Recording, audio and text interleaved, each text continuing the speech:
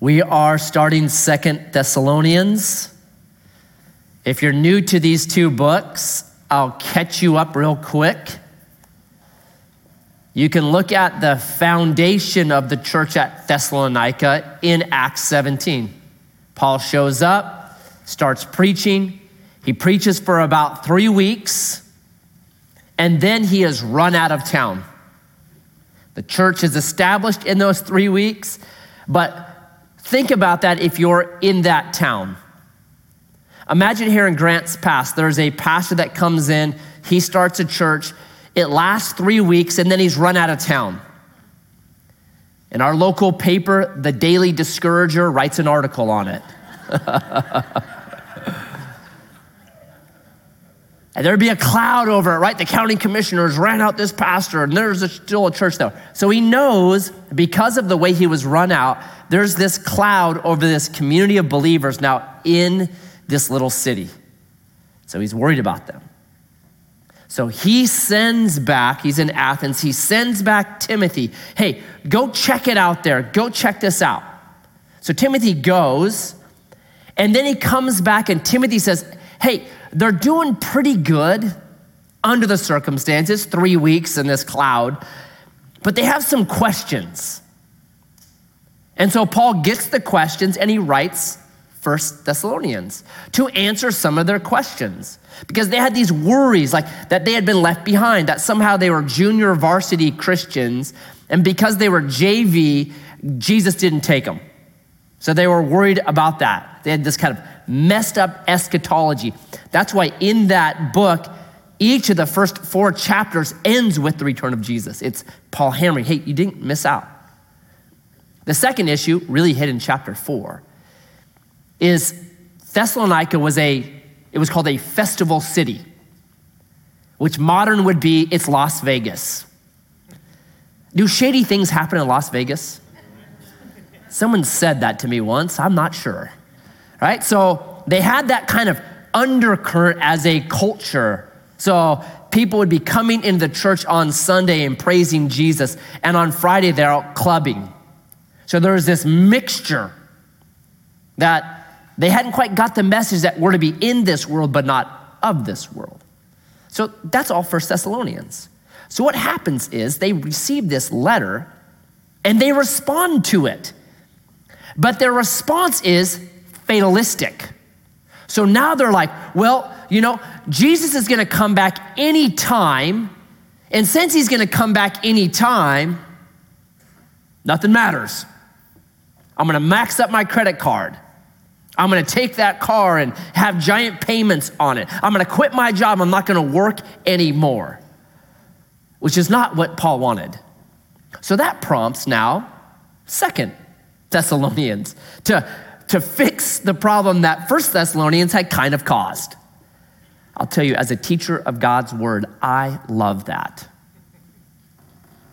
Because there are times that I feel like I preach an inspired message. And then after I preach that inspired message and I hit a home run with it, someone will come up to me and say something that is completely opposite what I just preached. I'm just like, oh my goodness. Were you on your phone the whole time? Because that is not what I was talking about, right? You preach on the gospel of grace and what God has done for us, and then someone comes up and is like, man, I'm trying really hard to get into heaven. Just don't know if I'm gonna make it. Oh, I just wanna strangle you, right? So Paul had the same problem. He writes an inspired letter, truly inspired letter, and the way that people receive it is not exactly what was supposed to happen. Man, that just totally blesses my heart, because it can happen, right? So 2 Thessalonians has this marker in it, and it's hope. Chapter 1 is hope in difficulty. Chapter 2 is hope in Jesus, and it's this already not yetness. Have you heard that phrase? So for me, prophecy in the Bible is that phrase. It's already, but not yet, right? The kingdom is here right now, but has the kingdom completely come? No. It's already in the infancy, in the germination state, but one day it will be completed when the king returns. So there's an already not yetness to Jesus' presence and his power, right? Jesus has defeated death, but we still see people die. Why? Because it's already but not yet. So that's chapter 2, hope in Jesus, the already not yetness of that. And we'll look at that next week. And the final chapter is hope in God who is faithful. And then the application is, so you be faithful. Literally, go back to work. That's where we get that. If you don't work, you don't eat. That's because of this mentality that crept into them. Jesus is coming back, we don't have to do anything. No. If you don't work, you don't eat. Like it's that immediate. You're not getting dinner if you didn't eat that day. So brilliant book, let's jump in. Verse 1. Paul, Silvanus, and Timothy, to the church of the Thessalonians in God our Father and the Lord Jesus Christ. Grace to you and peace from God our Father and the Lord Jesus Christ. These three guys, Paul, Silvanus, and Timothy, are together for a very long time. Like it becomes this crew. I love that. I was just thinking about Mark. I told Mark when he got done leading, I'm like, just like the old days. And Mark said, they're all old days now to me. Right? I'm so glad to have served with Mark for 16 years. Like that just is brilliant to me. Like it amazes me. I've tried to run him off multiple times, but he loves you guys too much. It's so good to have a crew that you can run with year after year after year after year. It's awesome. And who's this letter written to? To pastors, to leaders, to elders, to teachers, to the church. I love that. The business world has a pyramid mentality, right? Top dudes are the most important, and then you're down. They have a PhD. The PhDs are important. Not in God's family. God loves all his kids the same way. It's the church. It reminds me of Dwight Eisenhower's mother. He was president back in the 50s, and she had 5 sons. And one time the press came to her while Dwight Eisenhower is president, and they asked her, "Are you proud of your son?" And she responded, "Which one?" "I'm proud of all my boys." That's what God says. Which one? I'm proud of all my sons, all my daughters. It's to the church, broad, because there's no pyramid at the base of the cross. It is level. We all come the same way to Jesus Christ. We're beggars in search of bread. That's what we are. Level. Now, there is division of labor, right?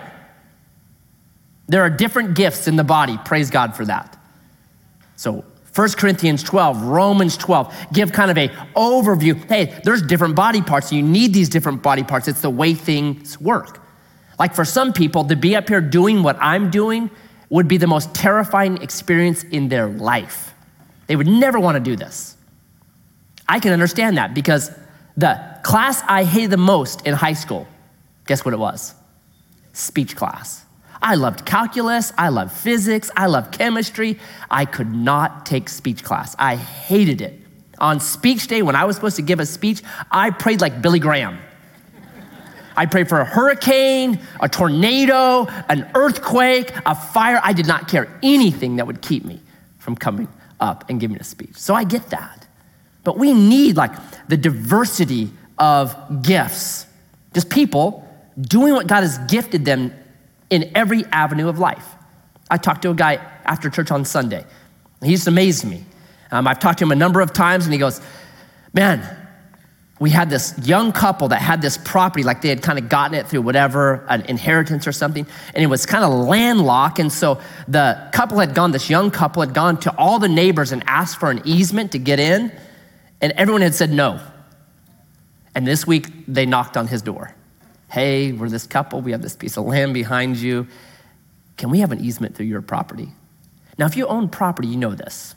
You don't want an easement through your property.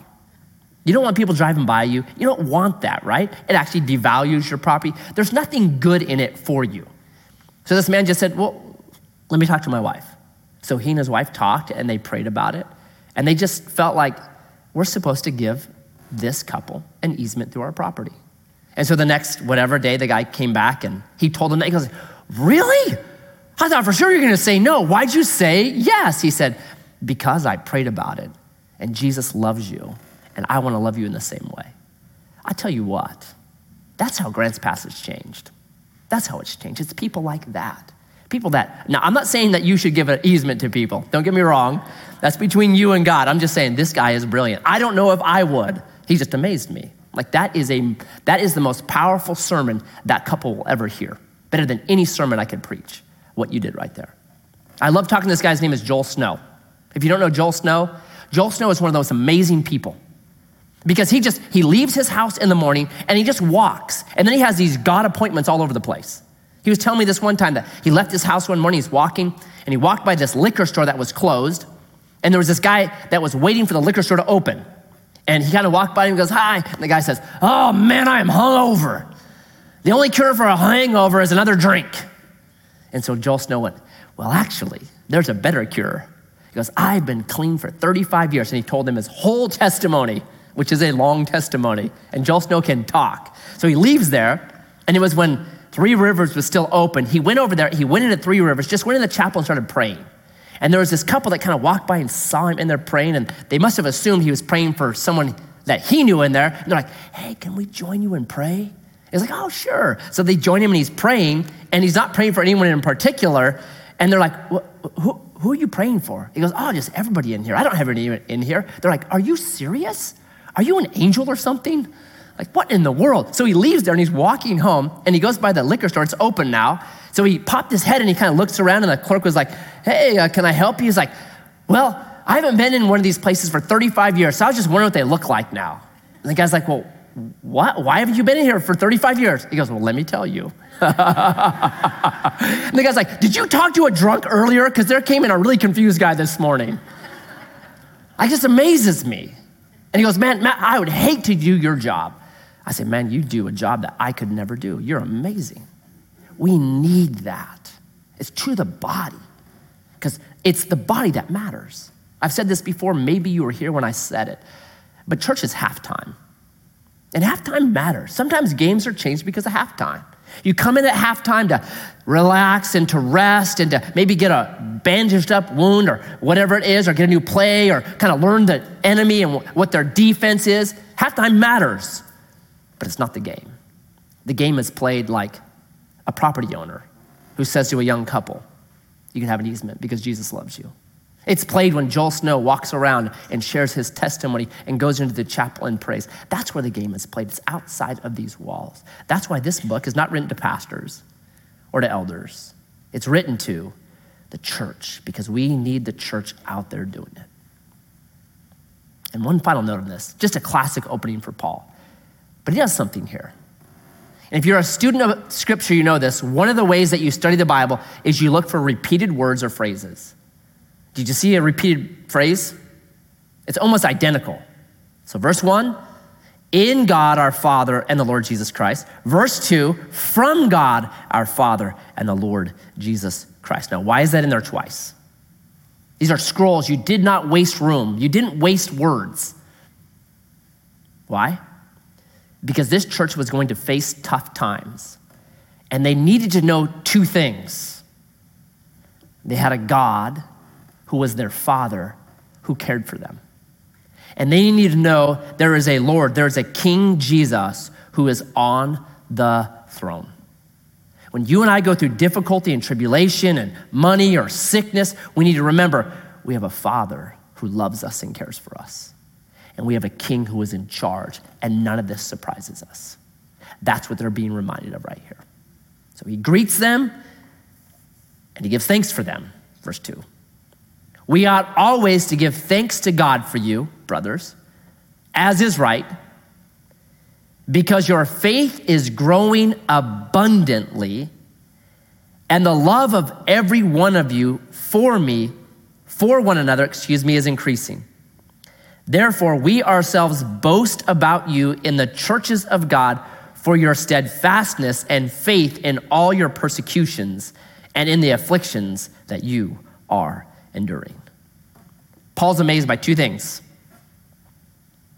First, he says, your faith that is growing abundantly. It's a Greek word, hyperaxonai. It's the only place it's used in Scripture. It literally would be a kid's word like super duper. Your faith is growing super duper. That interests me. When I think about faith, do I think about faith growing, or do I think of more like a static thing? Like that guy lost his faith. Like it's almost like you have something. Like you lost your keys. That person lost their faith, or you have faith or you don't have faith. I don't think so. I don't think faith is static at all. I think faith is dynamic.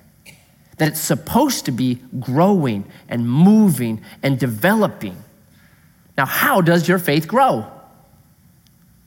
How do we have hyperaxonai faith?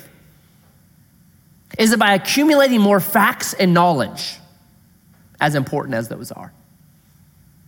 I don't think so. Myron, my 8-year-old, he knows the Bible pretty good. I might know a little bit more about the Bible than him.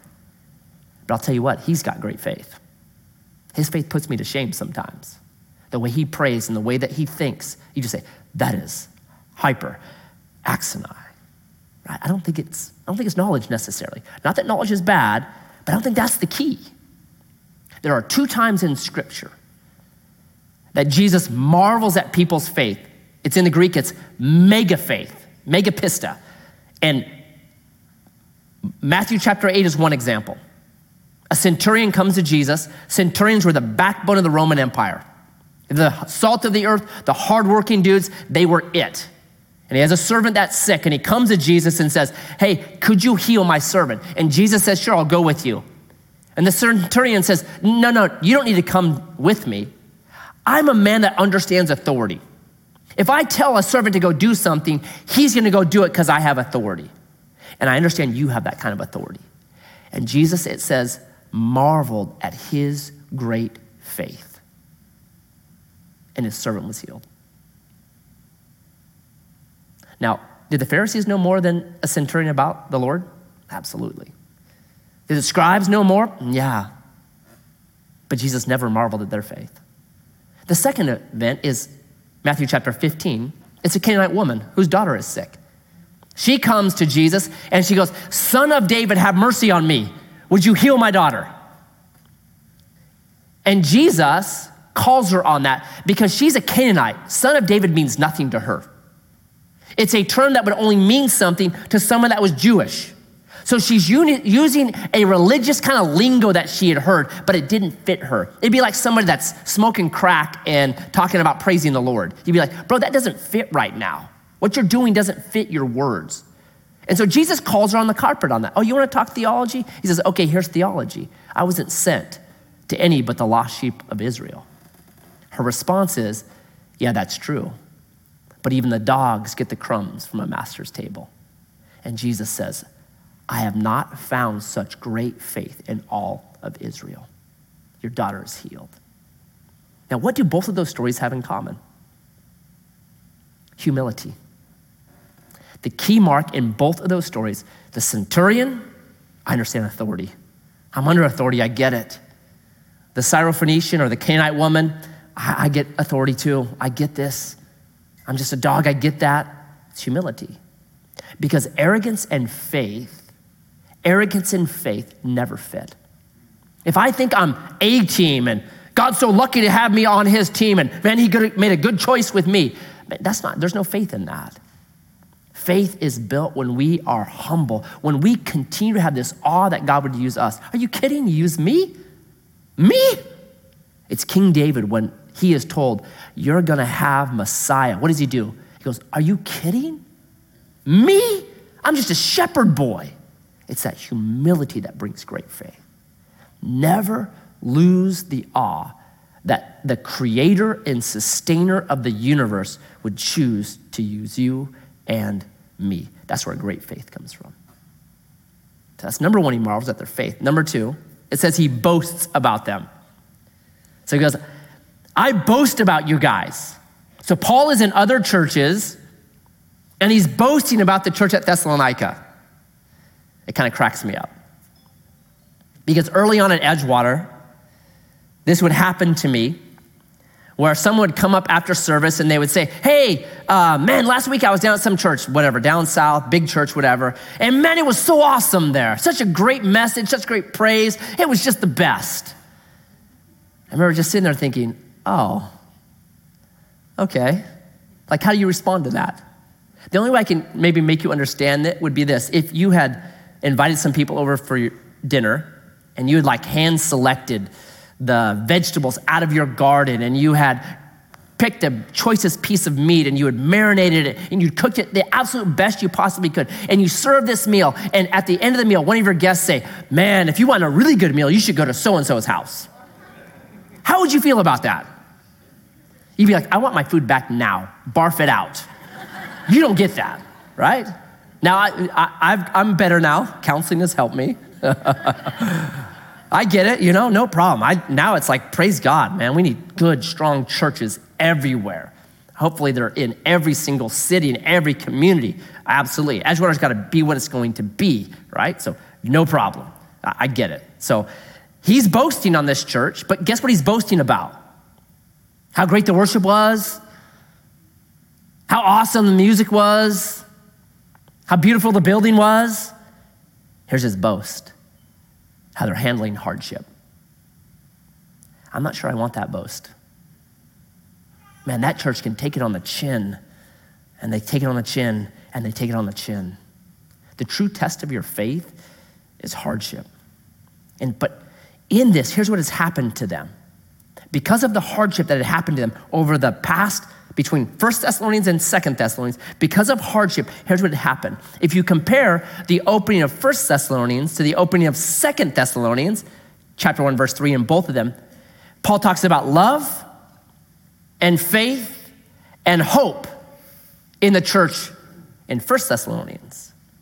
In 2 Thessalonians, right here, verse 3, he talks about love and faith, and guess what he leaves out? Hope. What had happened to them over time is this. They had lost their hope.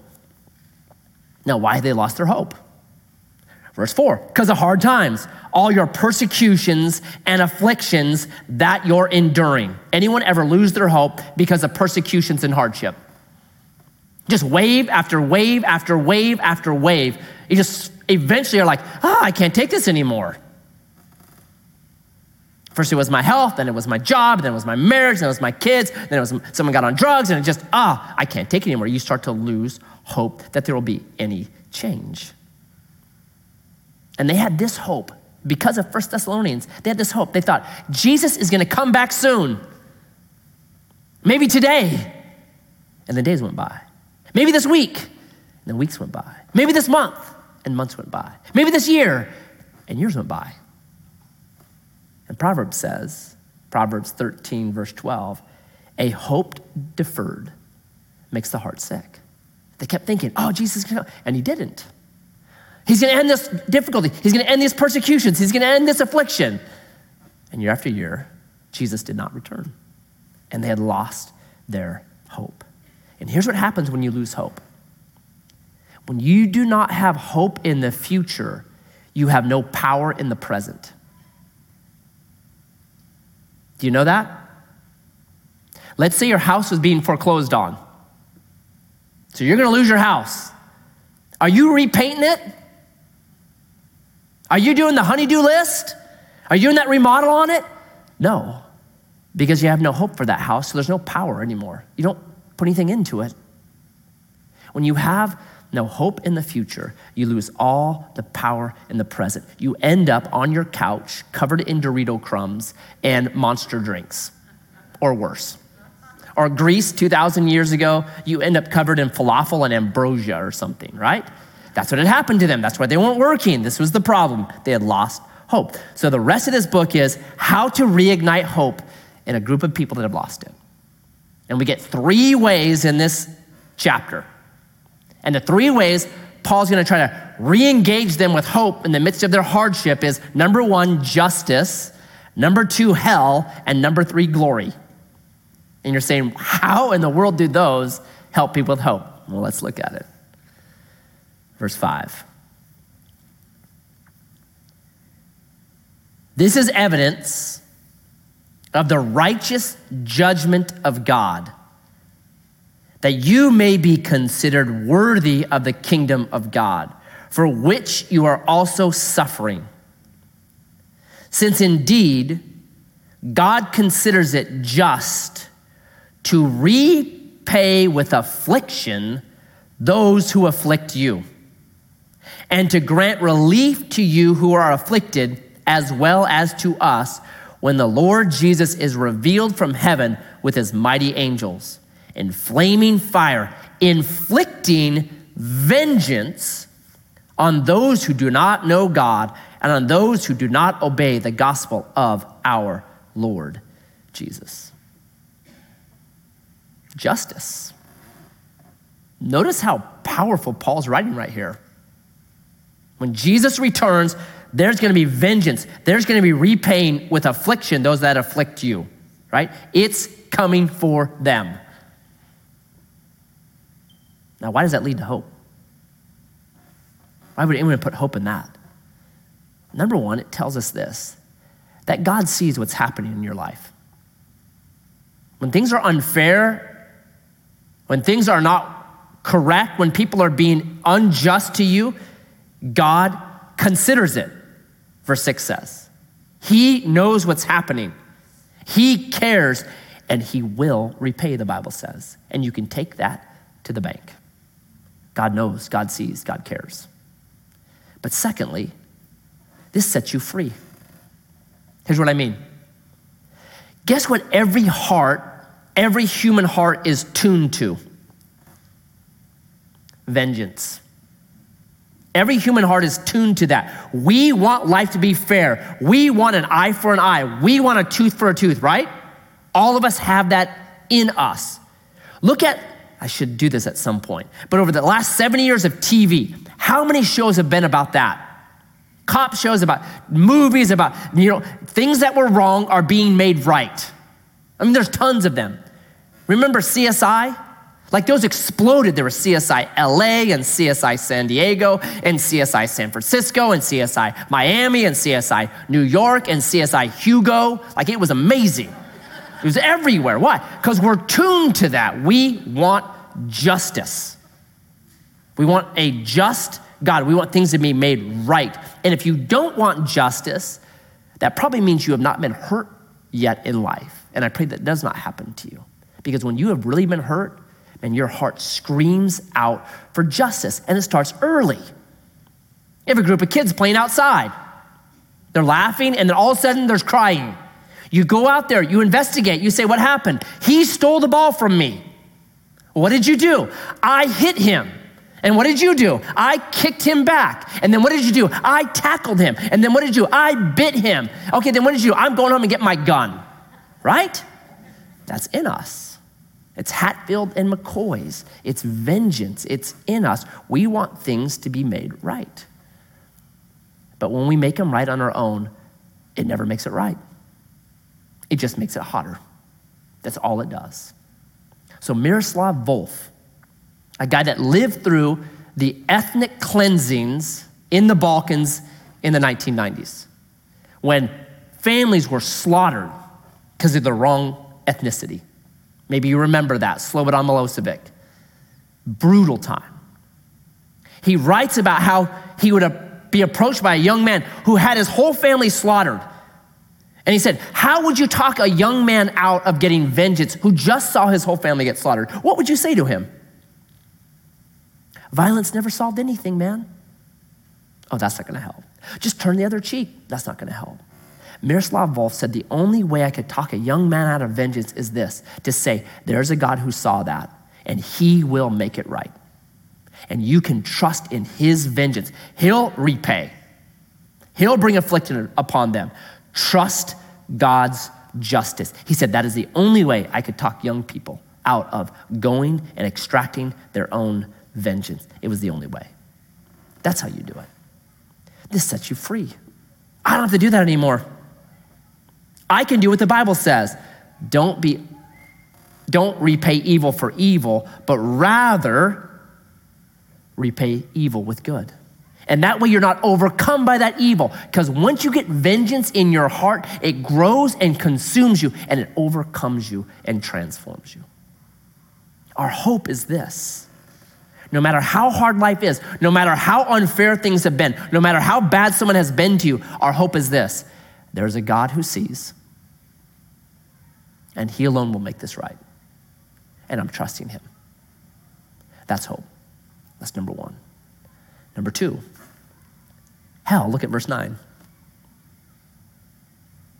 They will suffer the punishment of eternal destruction away from the presence of the Lord and from the glory of his might.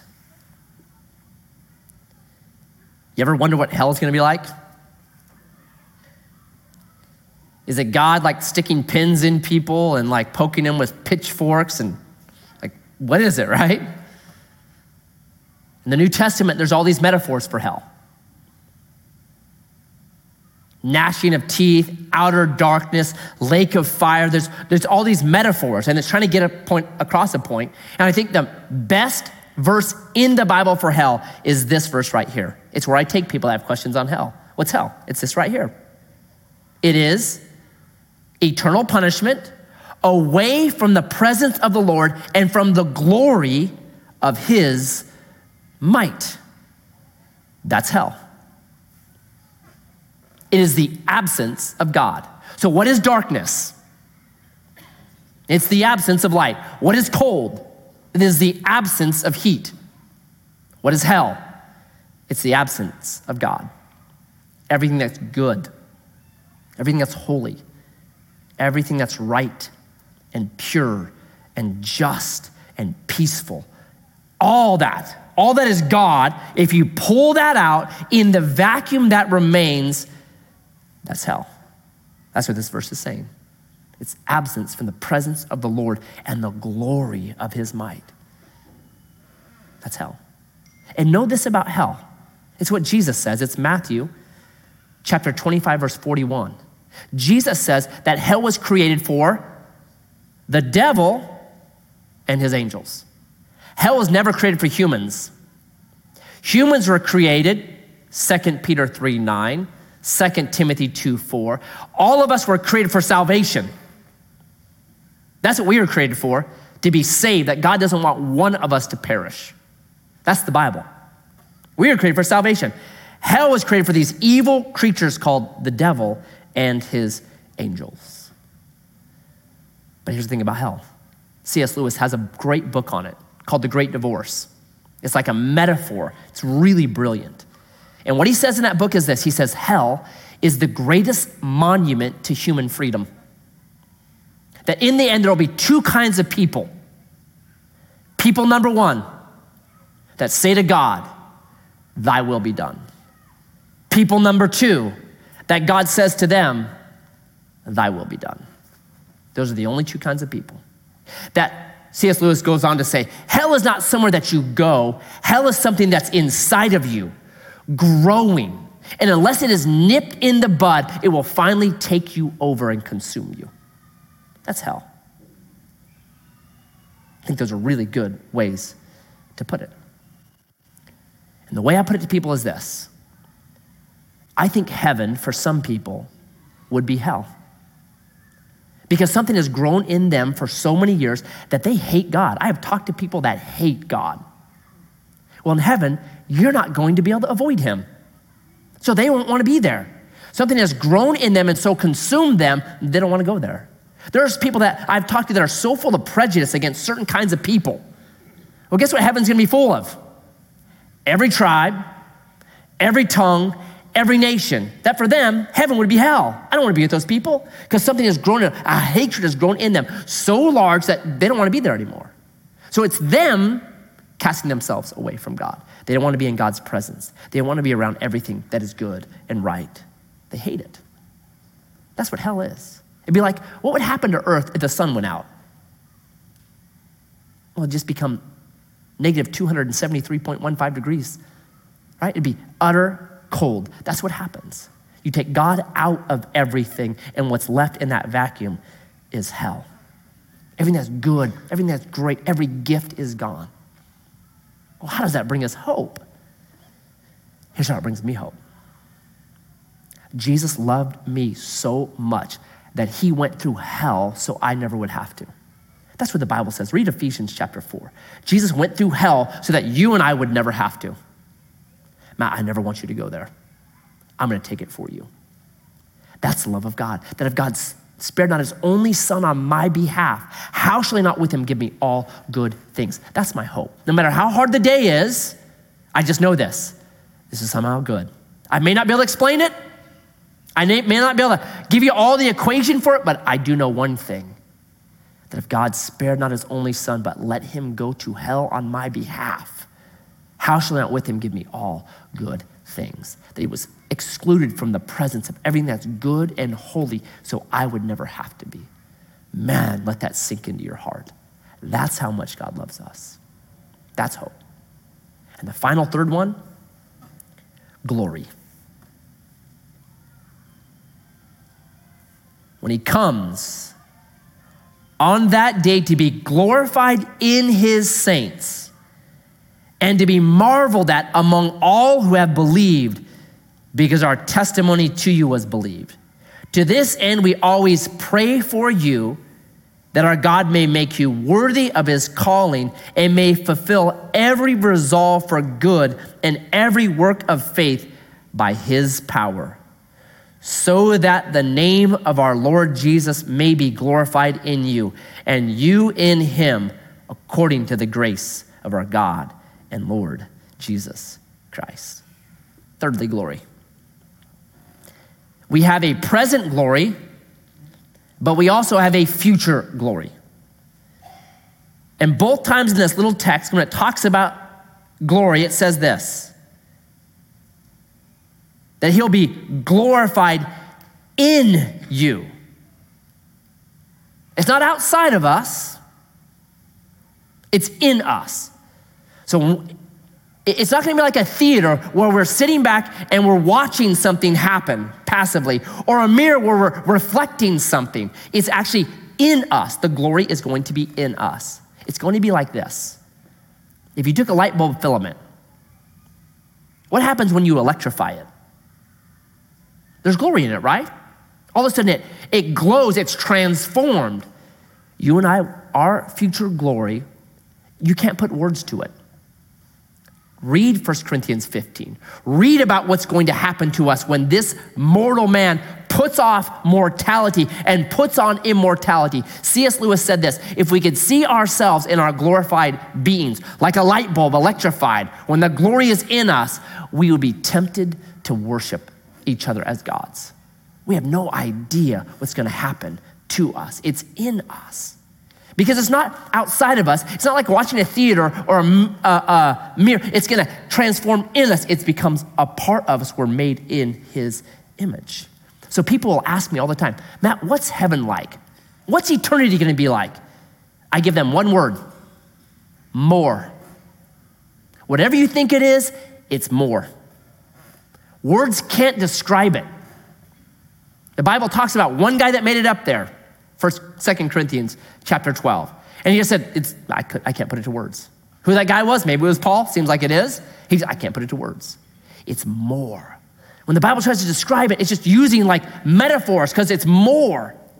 It'd be like this. If you went back to the Old Testament and you grabbed the 300 prophecies about Jesus, and without the New Testament, you tried to tell what you thought Jesus was gonna be like, could you get the Gospels right?